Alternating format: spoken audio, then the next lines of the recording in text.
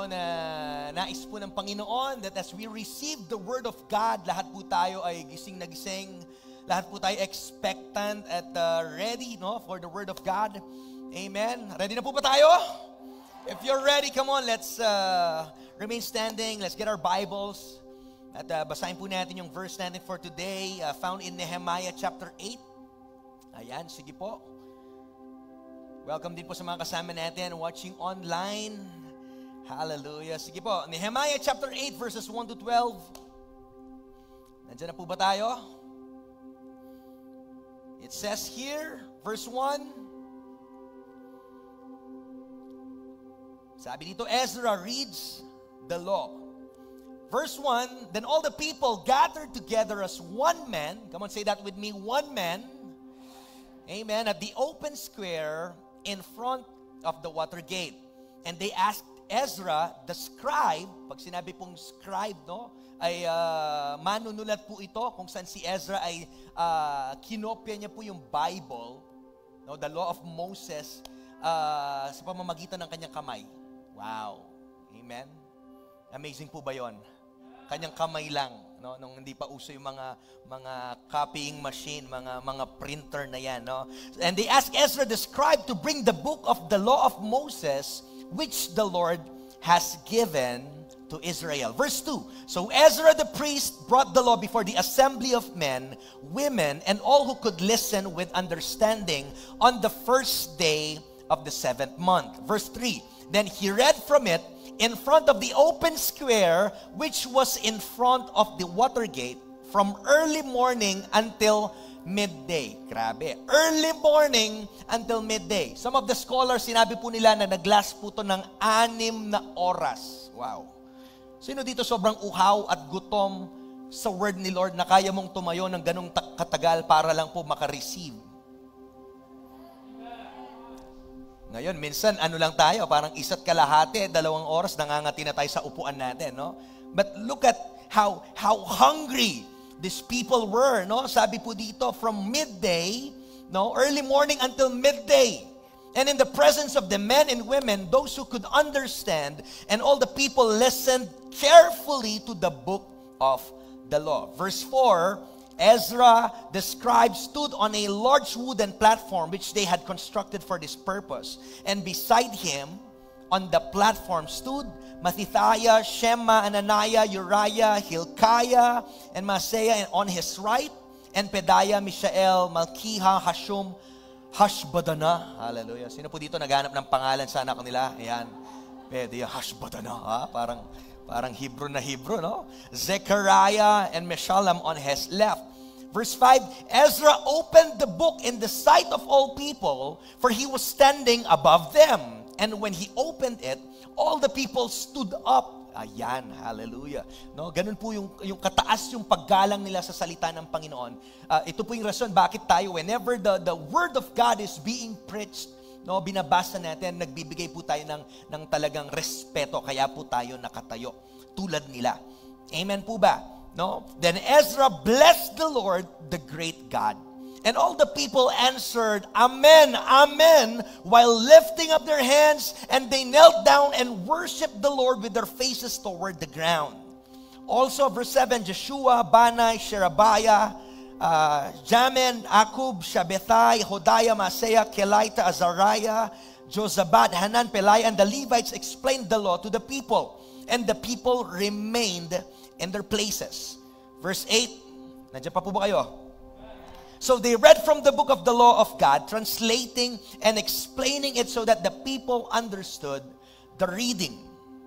Verse 9, then Nehemiah, who was the governor, and Ezra the priest and scribe, and the Levites who taught the people, said to all the people, this day is holy to the Lord your God.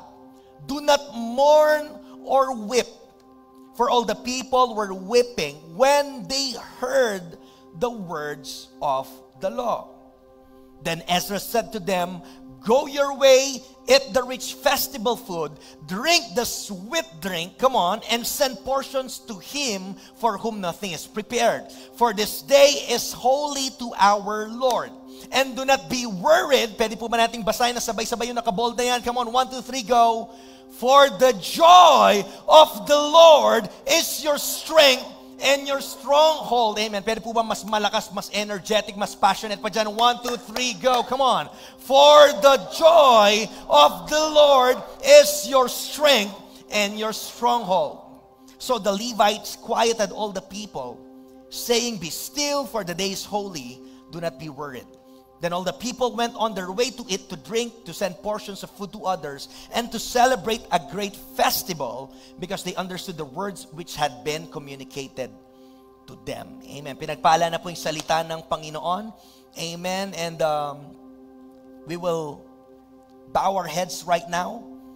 Hallelujah. Come on, let's welcome the Holy Spirit. Thank you, Jesus. Lord, salamat po, you are here in this place. You are moving. You are working, God. And as we listen to your word, we pray, Lord, na bawat isa po sa amin dito, hindi po mag-resist sa anumang ibubuhos mo sa amin ngayon. I pray for receptive hearts. I pray for open hearts, so God, ngayong umaga, Lord God, we rebuke any distraction, Panginoon. Lord, fill this place with your presence, Lord God, and transform us, Lord, from glory to glory, oh God. Naniniwala po kami na hindi po masasayang ang iyong salita, but it will return to you, Panginoon. Kung paano mo sinend ito, Lord God, sa purposes, kung bakit mo ito sinugo. Lord God, excited po kami na saluhin ang iyong salita ngayon in full, Lord God. Hallelujah. Bless each and every one of us, Lord God. Langisan mo po ang bibig ng iyong lingkod, Lord God. Bless yun rin po yung bawat puso, bawat tenga na makikinig right now, even those people who are watching online, Lord God, even sa mga tahanan nila, Lord, mararanasan nila ang matindi mong presensya, Lord, like never before. Oh God, salamat po, Lord. All glory and honor belongs to you alone. In Jesus' name we pray. Lahat po ng excited, sumigaw ng malakas na amen. Amen and amen. Hallelujah. Thank you, Jesus. Amen and amen. Hallelujah. Makakaupo na po yung bawat isa sa atin. Thank you, Lord. Salamat po sa ating worship team. Amen. Sino po dito na enjoy niya so far yung presence ng Panginoon? Amen. Hallelujah. It's good to see you all. Ngayon pong umaga, the Lord's Day. And I hope and pray, no? Talagang ready tayo, gising na gising para po sa salita ng Panginoon. At alam niyo po, lahat po ng parte ng ating Sunday service ay mahalaga. And we understand na ito pong part na to, the preaching of the Word of God, dito po nangungusap si Lord. So yung panalangin natin ay nandito tayo sa pinaka-best na posture ng puso natin. Amen. Ayusin po natin mga upo natin at make sure di tayo inaantok, di tayo nagsaslouch. At maging sugapa tayo, amen, sa bubuhos ni Lord ngayong umaga. Amen. So last Sunday po, we've mentioned how sin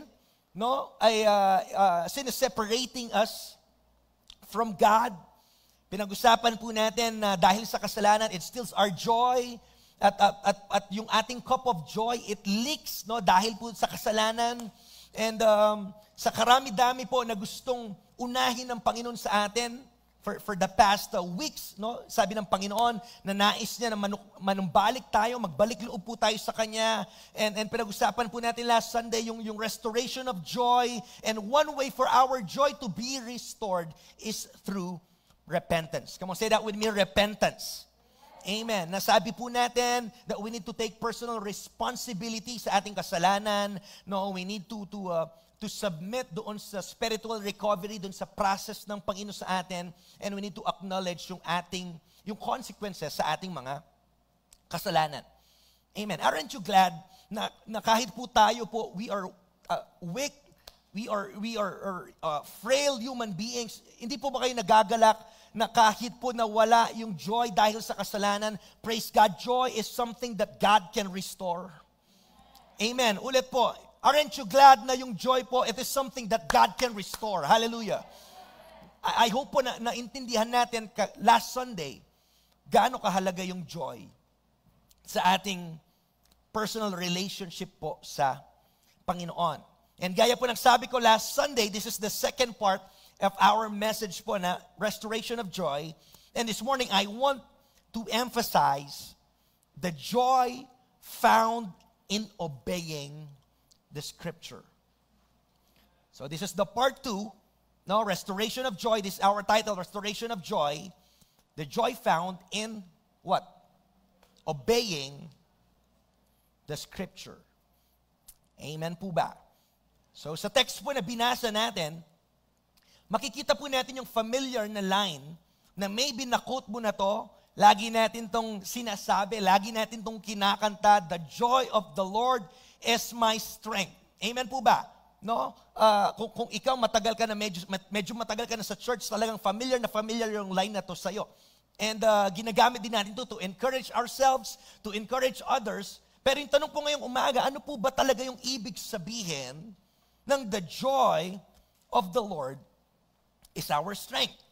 So for the context po, no, actually po nung binasa ni Ezra yung law, he was speaking to the remnant of Israel na kababalik lamang po galing po sa 70 year bilang captive ng Babylon, no? At bumalik po sila to rebuild the city and its temple. And yung gusto ko po sa story na to ay may connection po siya even po sa panahon natin ngayon and even sa prophetic word natin ngayon, dahil po yung tinutumbok din ng Panginoon sa kanila is all about restoration. Hello. Sabi mo sa katabi mo, hindi bawal mag-amen. Hallelujah. Amen. Amen. So, it was a time, church, of restoration, not only of the ruined city, but also, this is very important, but also of the obedience, come on, to the law of God. Wow, come on.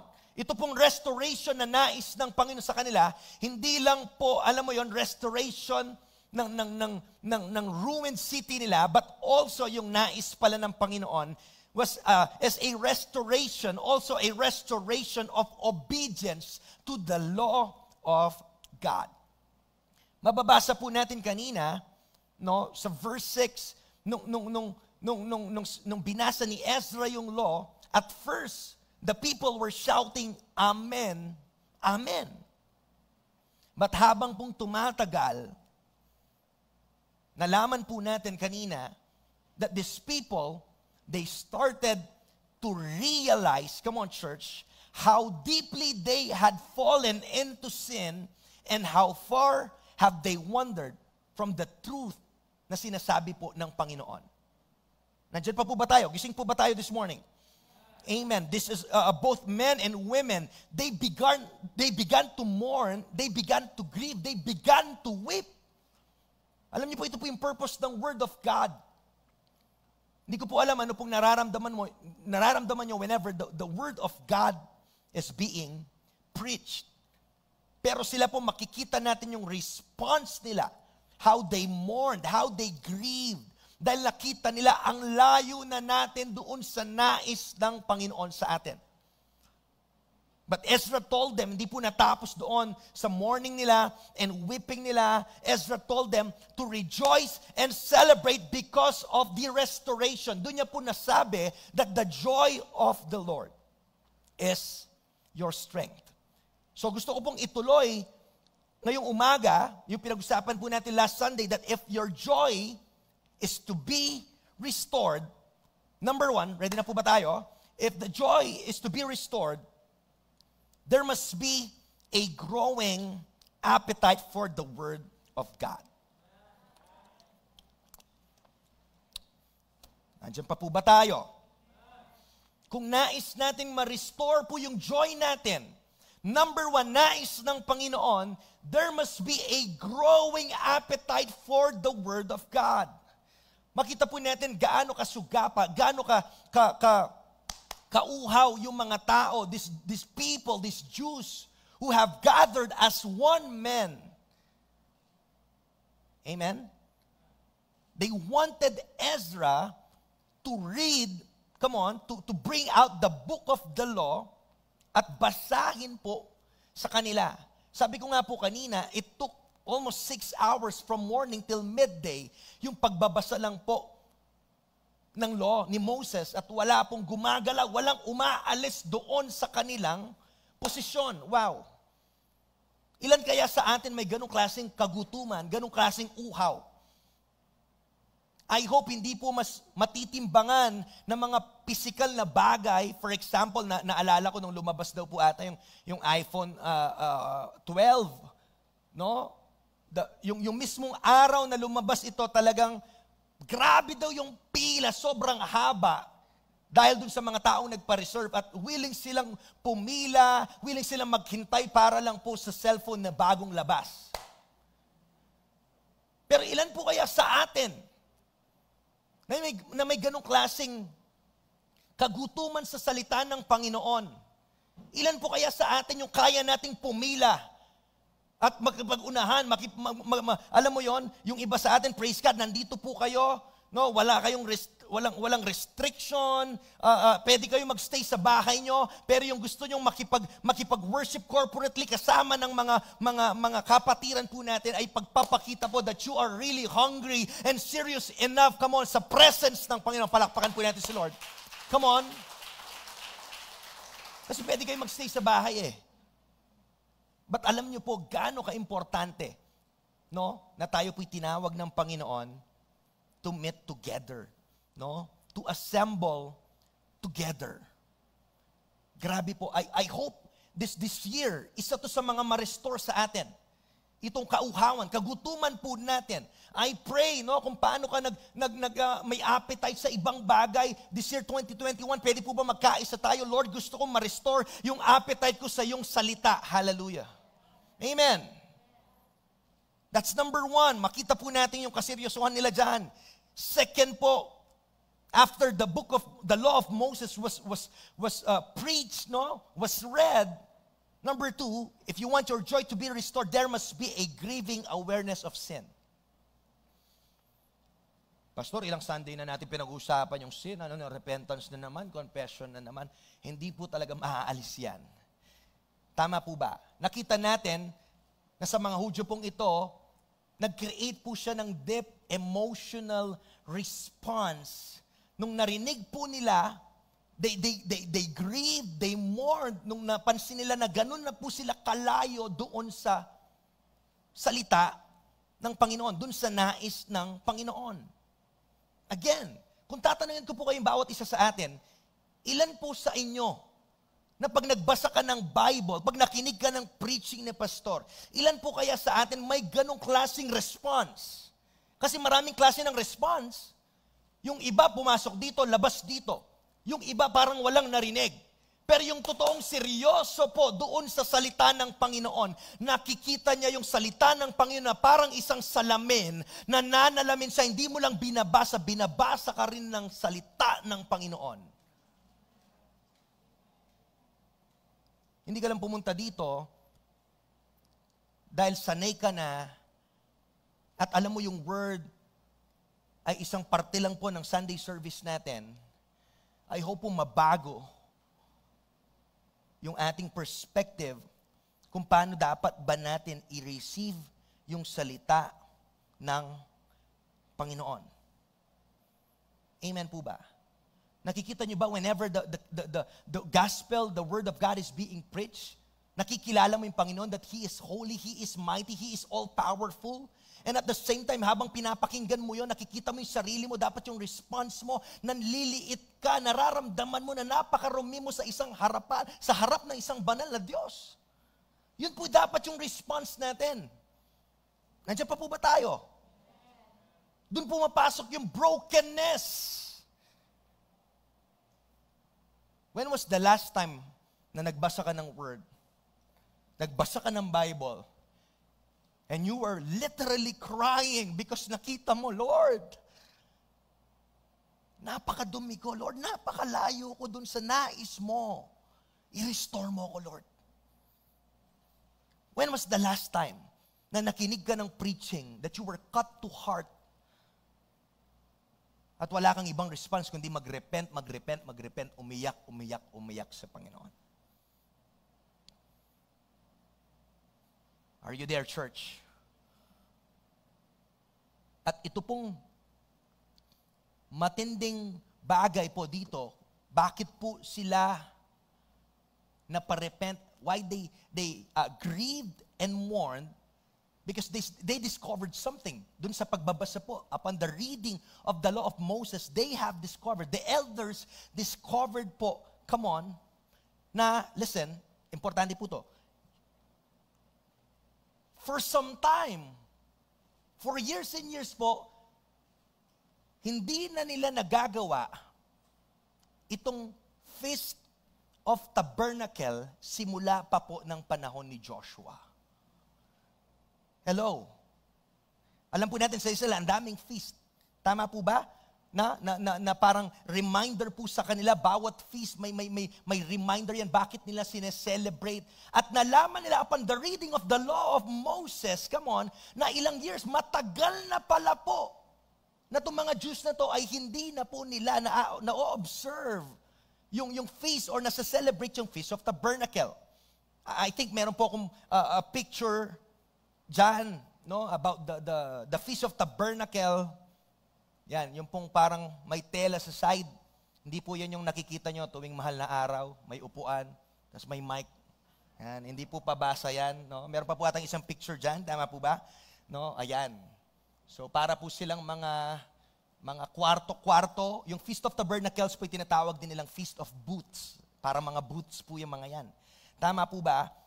And sabi po ni Warren Wiersbe, para mas lalong maintindihan natin, ano ba yung Feast of Tabernacle? Sabi po dyan, during the 7 days of the feast, listen, come on, the Jews lived in what? Booths made of branches and usually built on the flat roofs of their houses. Para saan? Listen, it was a time for looking back and remembering the nation's 40 years of wandering in the wilderness, when the people were homeless and lived in temporary shelters. So that's a reminder para sa kanila kung ano po yung pinagdaanan nila for 40 years bago sila makapasok sa promised land. Amen. Na sila po ay homeless. Gaya po ng sitwasyon nila na ganyan sa picture na binasa natin kanina, like temporary shelters. So it was a week-long festival of joyful praise and thanksgiving focusing on the goodness of God. So yun po yung isa sa mga rason, bakit po sila nalungkot, nag-grieve, umiyak, come on. At yun po yung response nila kasi nakita nila ang tagal na nilang hindi nasusunod kung ano yung nais ng Panginoon. Nandiyan po ba tayo? Hello? Amen. Parang inaantok ka tayong bawat isa, parang nakaganyan lang. Amen. Hallelujah. Sino po dito puyat kagabi? Taas kamay. Ayan, as much as possible, I want to encourage everyone, no, pag Sabado po, you need to prepare. Alam nyo, pag mga ibang lakad, nagpe-prepare tayo, maaga tayo, nagbibihis tayo, kailangan mong pa-makeup. So I hope mas mataas po yung ating preparation. Pag pupunta po tayo sa church, please make sure, kung hindi po kailangan na magpuyat tayo, church, wag po kayo magpuyat ng Sabado at sisimba tayo ng umaga. Tapos malilate lang tayo. Huwag niyo pong gagawin yon. We need to give proper respect and honor po sa Panginoon. Palakpakan po natin si Lord. Come on. Hallelujah. Amen. So, church, the scripture, listen, commanded them to do something that they haven't been doing. Wow, praise God sa word. We are so blessed, church. Na every Sunday, merong preaching ng Word of God. Hindi lang Sunday, meron pang Wednesday. Hindi lang Wednesday, every day. Alam niyo pa ba, every day, na-memorize niyo na, meron tayong immerse. But I'm seeing the same faces over and over again. Amen? Maybe some of iba, pwede po may trabaho, but I want to encourage you, no? Sumama po kayo, manalangin po tayo every day. Amen? At ito po yung kagandahan ng whenever the word of God is being preached, no, nakita po nila, the scripture commanded them to do something they haven't been doing. Praise God na dahil sa word na bubuksan yung kaisipan natin. Praise God nang dahil po sa preaching ni pastor or sino man, nakikita mo ano ba yung bagay na hindi ko pa nagagawa na dapat kong ginagawa ngayon. Hallelujah! Come on! Tama po ba?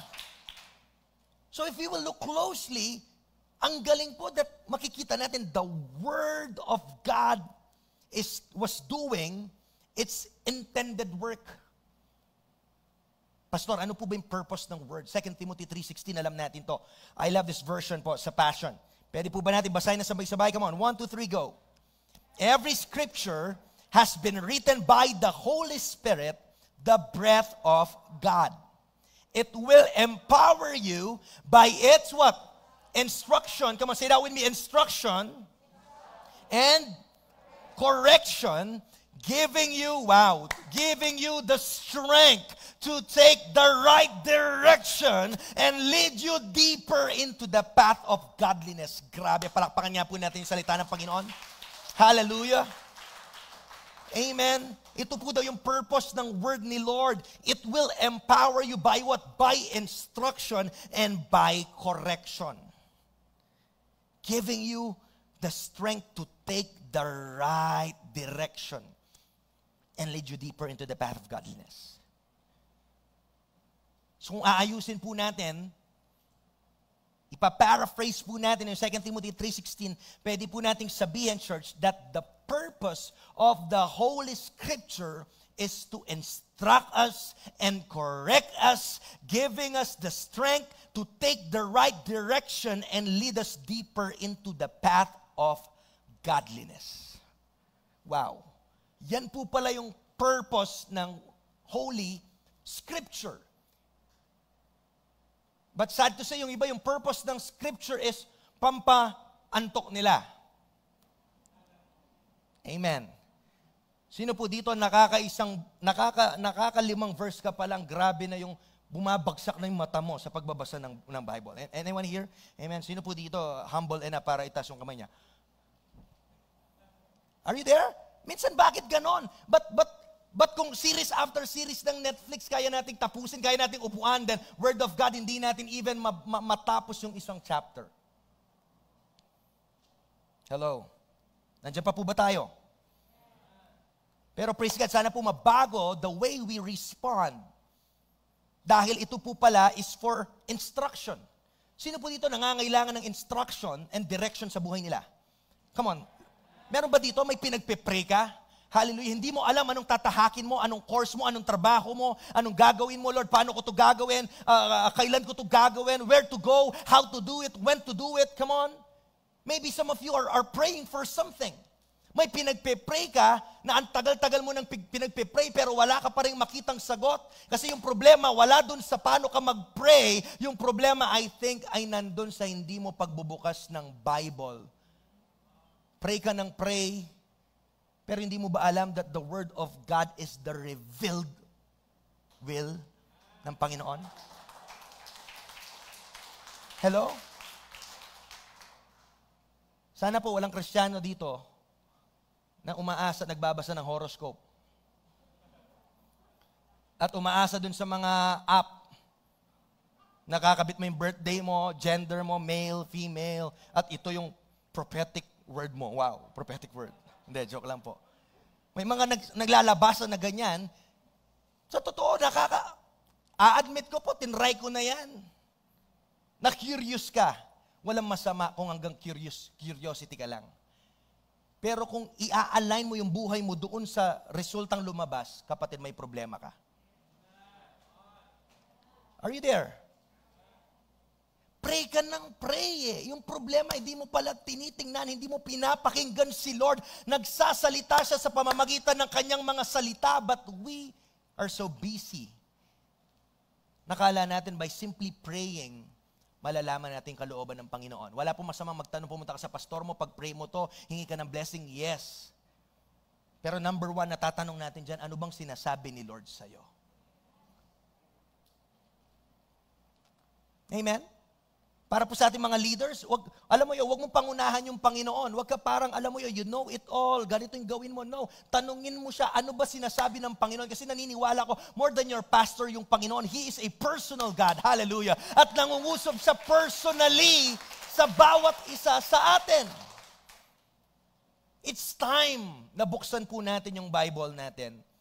And let's take deeper. At allow natin yung word ni Lord, no, i-direct po tayo sa tamang path na pin-repair niya po sa atin. Yung Bible po, doon nakapaloob yung will, yung plano ng Panginoon sa ating buhay. And it helps us on how to take the right direction. Praise God, alam niyo po yun? No, hindi tayo hinayaan ng Panginoon na parang mga bulag na nangangapa, na para mapunta ka muna dito, kailangan mo muna mag-trial and error, madapa, masugatan. Hindi ko po sinasabing hindi natin yun mararanasan, but merong wisdom through reading the Word of God na bago mo pa maranasan, pinapakita na ng Panginoon sa kanyang salita. Are you there? Hindi lang for instruction, but even for correction. When you say correction, yung word ni Lord, di ko alam, when was the last time na binasa mo na na-rebuke ka? Minsan kasi pag word ni Lord, pinipili natin eh. Gusto ko yung mga part ng blessing, yan. No? Kaya gusto ko, pastor, favorite song ko yung The Blessing. In your favor, be upon it. No? Yung blessing, yung prosperity, yung gusto natin nga, I receive, woo! Pero pag mga rebuke na, yun yung hindi natin binabasa. Naniniwala po ba kayo, kailangan din natin ng correction? Kailangan may maitama sa atin. Kaya nandyan yung word to rebuke us, to remind us. And sabi po kanina, to lead us deeper into the path of godliness. Again, meron pong pinrepair si Lord sa atin na tatahakin dapat natin dito po, hindi dito, hindi dito. Merong specific na path si Lord sa bawat isa sa atin. And kung tutuusin po, nung binasa po ni Ezra, yung law ni Moses, pwede pong iba yung response nila eh. Tama po ba? No? Pwede silang maging defensive, pwede silang magrason. For example, bakit kaming sinisisi? Kung matagal na pala yan, years and years ago ba, pwede natin sisihin yung mga ninuno natin. But hindi nila na-practice? But anong problema? Bakit hindi nila na-observe faithfully yung tradition na yon? Ayan na naman papasok yung blame game. Pero ang ganda po ng sabi ng Bible, ano po yung ginawa nila? Nung nakita nila gano'n na sila kalayo, gano'n na sila nag-deviate doon sa katotohanan. Sabi po ng Bible, they obeyed. Kaya po number 3, if you want your joy to be restored, there must be a greater attitude of joyful obedience. Hello? A greater attitude of joyful obedience. Ano po sabi ng Nehemiah 8:16-18? So the people went out and brought them and made booths for themselves, each on the roof of his house, and in their courtyards and the courtyards of God's house, and the open square of the water gate, and in the square of the gate of Ephraim. The entire assembly of those who had returned from the captivity made booths and lived in them. Indeed, listen, since the days of Joshua the son of Nun, until that very day, the Israelites had not done so. And there was great rejoicing and celebration. Talaga pong may rejoicing and celebration na sa biyaya ng Panginoon pag nagawa po natin yung pinapagawa niya. Every day from the first day to the last, Ezra read from the book of the law of God. They celebrated the feast for 7 days. On the 8th day, there was a closing solemn assembly in accordance with the what? Ordinance. So yung makikita po natin, because of the reading of the word, of the law, of the scripture, God's law po was now being obeyed after a long lapse. Ngayon, nasunod na po nila. And this was the very reason bakit nabasa natin na merong great rejoicing and celebration. Gusto ko pong maitama yung kaisipan natin right now kasi madalas tinuturo ng mundo na yung path dun sa joy mo, yung path of gladness mo ay yung gawin mo yung sarili mong kagustuhan at kalooban. Marami po, hindi nila tinitingnan to na seryoso. At dito po sila napapahamak pag may specific na path na nilalagay si Lord sa kanila at gagawin nila yung sarili nilang kalooban. Actually, if we will define kung ano po yung sin, basically, yung kasalanan ay pag-practice po natin ang ating self-will. Are you there? Come on. Nandiyan pa po ba tayo? No, pag nagkakasala tayo, ibig sabihin, hindi tayo sumusunod, hindi tayo nagpapasakop doon sa nais ng Panginoon sa ating buhay. Kaya dapat itama po natin yan. Alam niyo po ba, si yung Panginoon, He is more after God is after your joy more than you are dun sa joy na nais mo sa buhay mo. Again, hindi nyo narinig. Yung Panginoon po, kung joy lang sa sarili mo, mas after si Lord doon sa joy para sa'yo. Come on. Nandito po ba tayo? Huwag mong isipin na yung Panginoon, napaka-KJ niya. Yan yung problema eh. Mali yung paningin natin sa Panginoon eh. Yan yung ayaw natin eh. Yan yung kayabangan ng tao. Ayaw mong magpapigil. Gusto mong gawin yung sarili mo. Ako yung boss dito. Come on. Gusto mo one-way ticket to heaven lamang. Na tinanggap mo si Jesus para pumunta ka ng langit. At ngayon, ayaw mong pakilaman kanino man. Ayaw mong pakilaman ng pastor mo. Ayaw mong i-correct ka ng leader mo or sino man.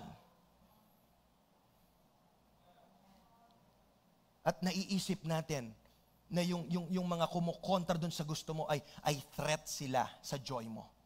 Kapatid, hindi mo kalaban yung pastor mo, hindi mo kalaban yung leader mo, hindi mo kalaban yung sinong community, yung church na ito, hindi mo kalaban yan. Kasi more than na gusto mong sumaya ka, mas lalong gusto ng Panginoon na sumaya ka. Hindi po killjoy yung Panginoon. Again, hindi killjoy si Lord. Actually, gustong puksain ng Panginoon yung mga pumapatay sa joy mo.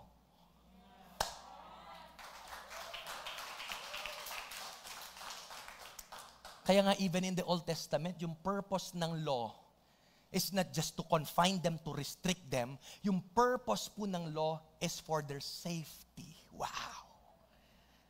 No wonder, kahit po dito sa physical realm, dito sa mundo natin, merong mga batas. Bawal lumabas. Hello? Di ba? Pag sinabing wag. Di ba, Allen? Amen. Kaya nga kahit po sa daan lang, bakit may mga traffic lights? Para sa safety mo yan. Grabe. Yan po yung purpose niyan.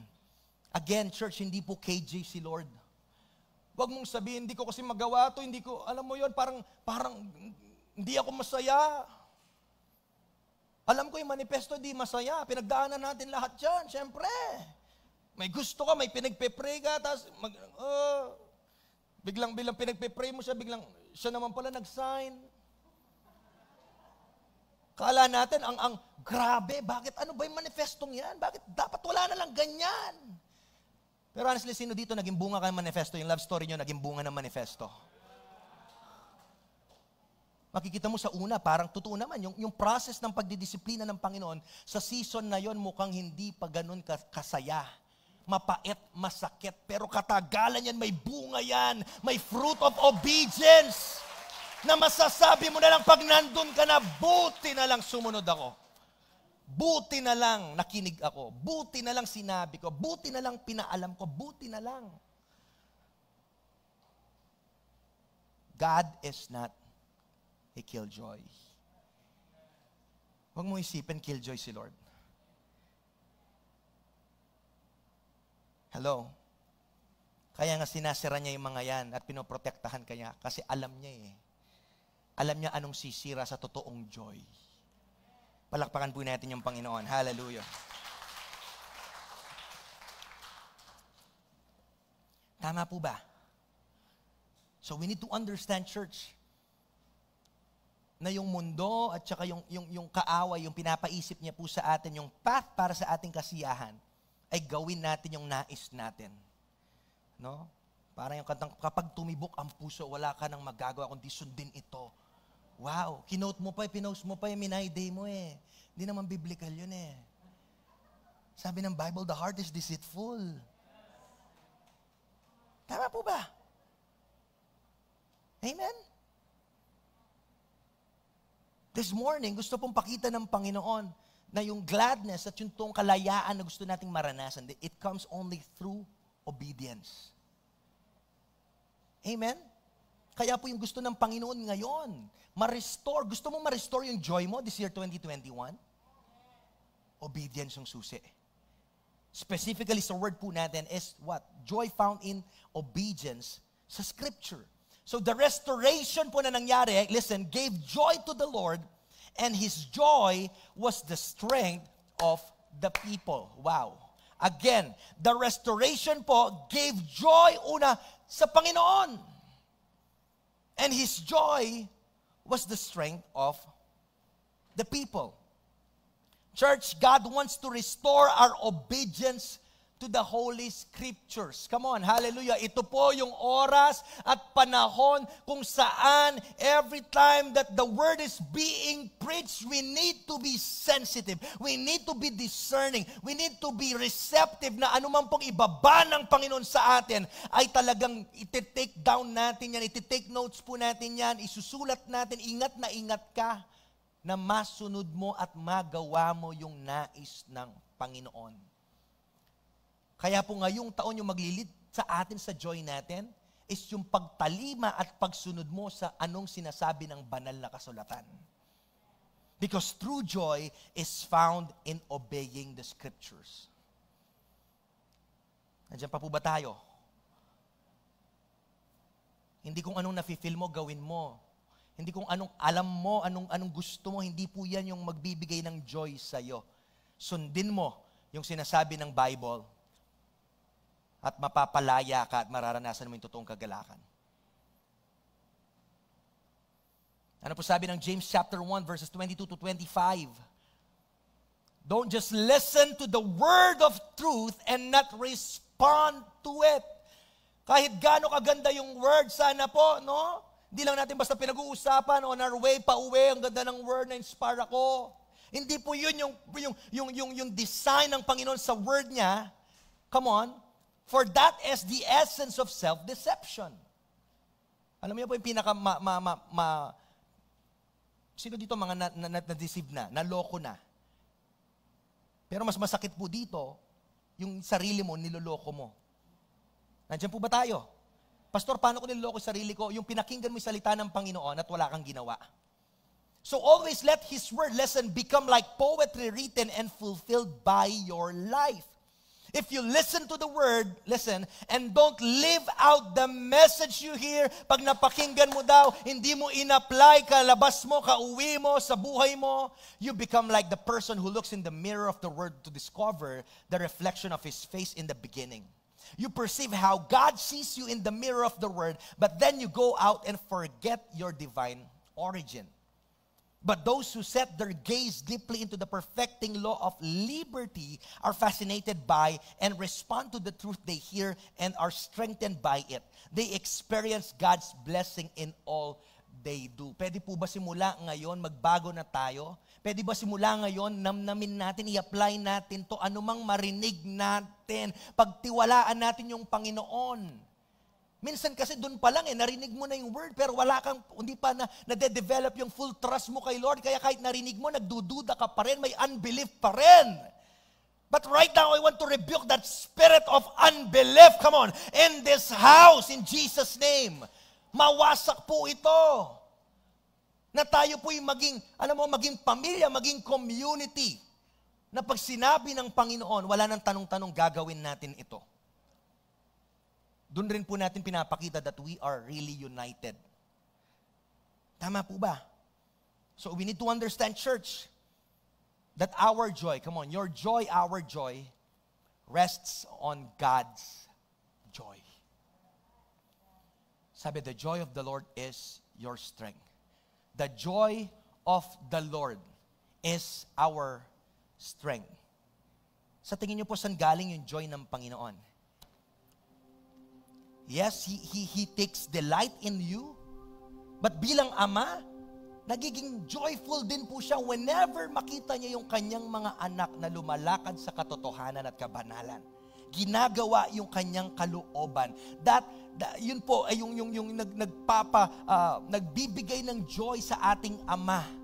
At tayo rin po, pag ginawa natin yung nais niya, nandun tayo sa tamang path, hindi lang po una si Lord yung napapagalak natin, nagagalak ka rin na ginagawa mo yung kalooban niya. And that mismo, yung obedience mo, nagbibigay ng strength sa'yo, nakakit po amidst of the uncertainty, amidst of the pain and trouble na nararanasan mo dahil ginawa mo yung kalooban ni Lord. Come on, naniniwala ko kung anong simulan niya, tatapusin niya ng Panginoon. Yung paggawa sa kalooban ni Lord, yung obedience, come on, yan yung strength mo. No wonder, hanggang ngayon po, nakatayo ka pa rin by the grace of God. Hindi po lingid sa Panginoon lahat ng ating mga pag ganyan-ganyan, mga weaknesses natin. Amen. Pero grabe, the joy of the Lord is our strength. Tama po ba? Anong sabi ng Psalm 119 verses 1 to 8? The longest chapter. I love this word about the word of God. Namnamin po natin to, no? Basahin natin, kauwi natin yung Psalm 119. Sabi dyan, joyful are people of integrity who follow the instructions of the Lord. Sino daw yung mga masasayahin? Listen, come on. Masasayahing tao, makikita mo yan sa church eh. Listen, hindi mo kasi pwedeng i-fake yung joy. Hindi ko sinasabing magpanggap tayo, wala tayong nararamdaman, pero amidst nga ng nararamdaman mong problema, pag sinusunod mo yung kalooban ng Panginoon, merong unspeakable joy. Kaya huwag mong isandal yung joy mo sa bagay. Huwag mong isandal yung joy mo sa pera, sa bagay, sa relationship. Lahat po yan nauubos, nawawala, nasisira, napapalitan, naluluma. Gusto ni Lord, come on, heaven and earth will pass away, but my word will never pass away. So kung yung word ni Lord will never pass away, and it's here to stay until the end, ito pala yung susi na gusto ni Lord sa atin. Malaman mo, makita mo yung joy sa salita niya. Mag-immerse tayo dun sa joy niya. Malaman natin yung deepest secrets, come on, yung mga pinlano ni Lord sa atin. Ano pa yung mga treasures, mga gold na nais ng Panginoon na ma-discover natin. No wonder sabi ni David, oh, how I love your law. I meditate on it day and night. So joyful people are those people who follow the instructions of the Lord. Joyful are those, come on, who obey His laws and search for Him with all their hearts. Listen, sino yung mga joyful na tao? Yun ba yung mga nagko-compromise? Yun ba yung patagong gumagawa ng kasalanan? Kapatid, tapusin na natin yan. This year of restoration, sumabay ka sa season. Allow the Lord to restore you. Allow the Lord na i-expose niya lahat ng kasalanan. I-confess natin yan lahat. Come on, gusto ka niyang palayain. Gusto niya na mamuhay ka joyfully. Without any pretensions. Alam niyo po, gusto ni Lord this year, una ka nang magsawa dun sa status mo. Magsawa ka na dun sa pinipik-pik mo lang pagpupunta ka ng church, then kabalik mo ng bahay, iba-iba na naman pinapanood mo, iba iniisip mo, iba na naman lumalabas sa bibig mo, nakakapag-curse ka, come on, nakakapandaya ka, may unforgiving spirit ka. Ayaw na ni Lord na magpatuloy pa yung ngayong taon. Kasi sabi dito, they do not compromise with evil. And they walk only in His paths. You have charged us to keep your commandments carefully. Oh, that my actions would, listen, consistently reflect your decrees. Wow. Kahit di sabihin yan, kahit di magkwento yan na nagbabasa yan ng Bible, makikita mo yung lakad niya. Alam na alam mo yung tao na minemeditate niya yung salita ng Panginoon. He is very careful. Verse 16, I will not be ashamed when I compare my life with your commands. As I learn your righteous regulations, I will thank you by living as I should. I will obey your decrees. Please don't give up on me. Church, yung panalangin ko po ngayong linggo, I pray that the Lord will raise up radical lovers of Jesus. Na lahat po tayo, alam ko, nakakatamad. Yes, minsan ang hirap humanap ng alam mo yon, yung mood natin minsan wala doon. Mahirap magbasa, tinatamad ka. Pero alam ko po, pag mahal natin yung isang tao, kaya natin gawin kahit ano. Kung tayo po magsisimula dun sa place of humility and brokenness, naaaminin natin na tayo po'y nagkamali, tayo po'y nag-deviate at nakalimot sa word niya. God opposes the proud but gives grace to the humble. I will obey your decrees. Sabi po dito, please don't give up on me. Panalangin ko po, ngayong linggo, at bago man tayo matulog mamaya, sabay-sabay tayo, nanamnamin natin yung salita ng Panginoon. Sabi ni Matthew Henry, lastly, holy joy will be the oil to the wells of our obedience. Wow. kung yung obedience ginawa siyang parang, alam mo yon, hinalintulad sa isang gulong, at para yung gulong ay mag-flow at alam mo yon, gumana ng smoothly, kailangan niya ng langis, ng oil. At yung oil dun sa ating obedience ay yung holy joy. Joy. Ang sarap po na when we do the will of the Father, makakasumpong tayo ng joy. And even po sa lahat, lastly, ng mga nagsuserve sa atin dito, ayaw ni Lord na basta lang tayo tumutugtog. Ayaw ni Lord na basta lang tayo gumagalaw. Ayaw din ni Lord na basta lang pumupunta dito dahil sanay ka na. Ayaw ni Lord na basta lang tayo nagsuserve. Lahat po ng ginagawa natin, ayaw ng Panginoon na ginagawa natin ng walang joy. Kasi pag wala tayong joy, pinapakita natin na hindi natin talaga na-enjoy yung relationship natin sa Panginoon.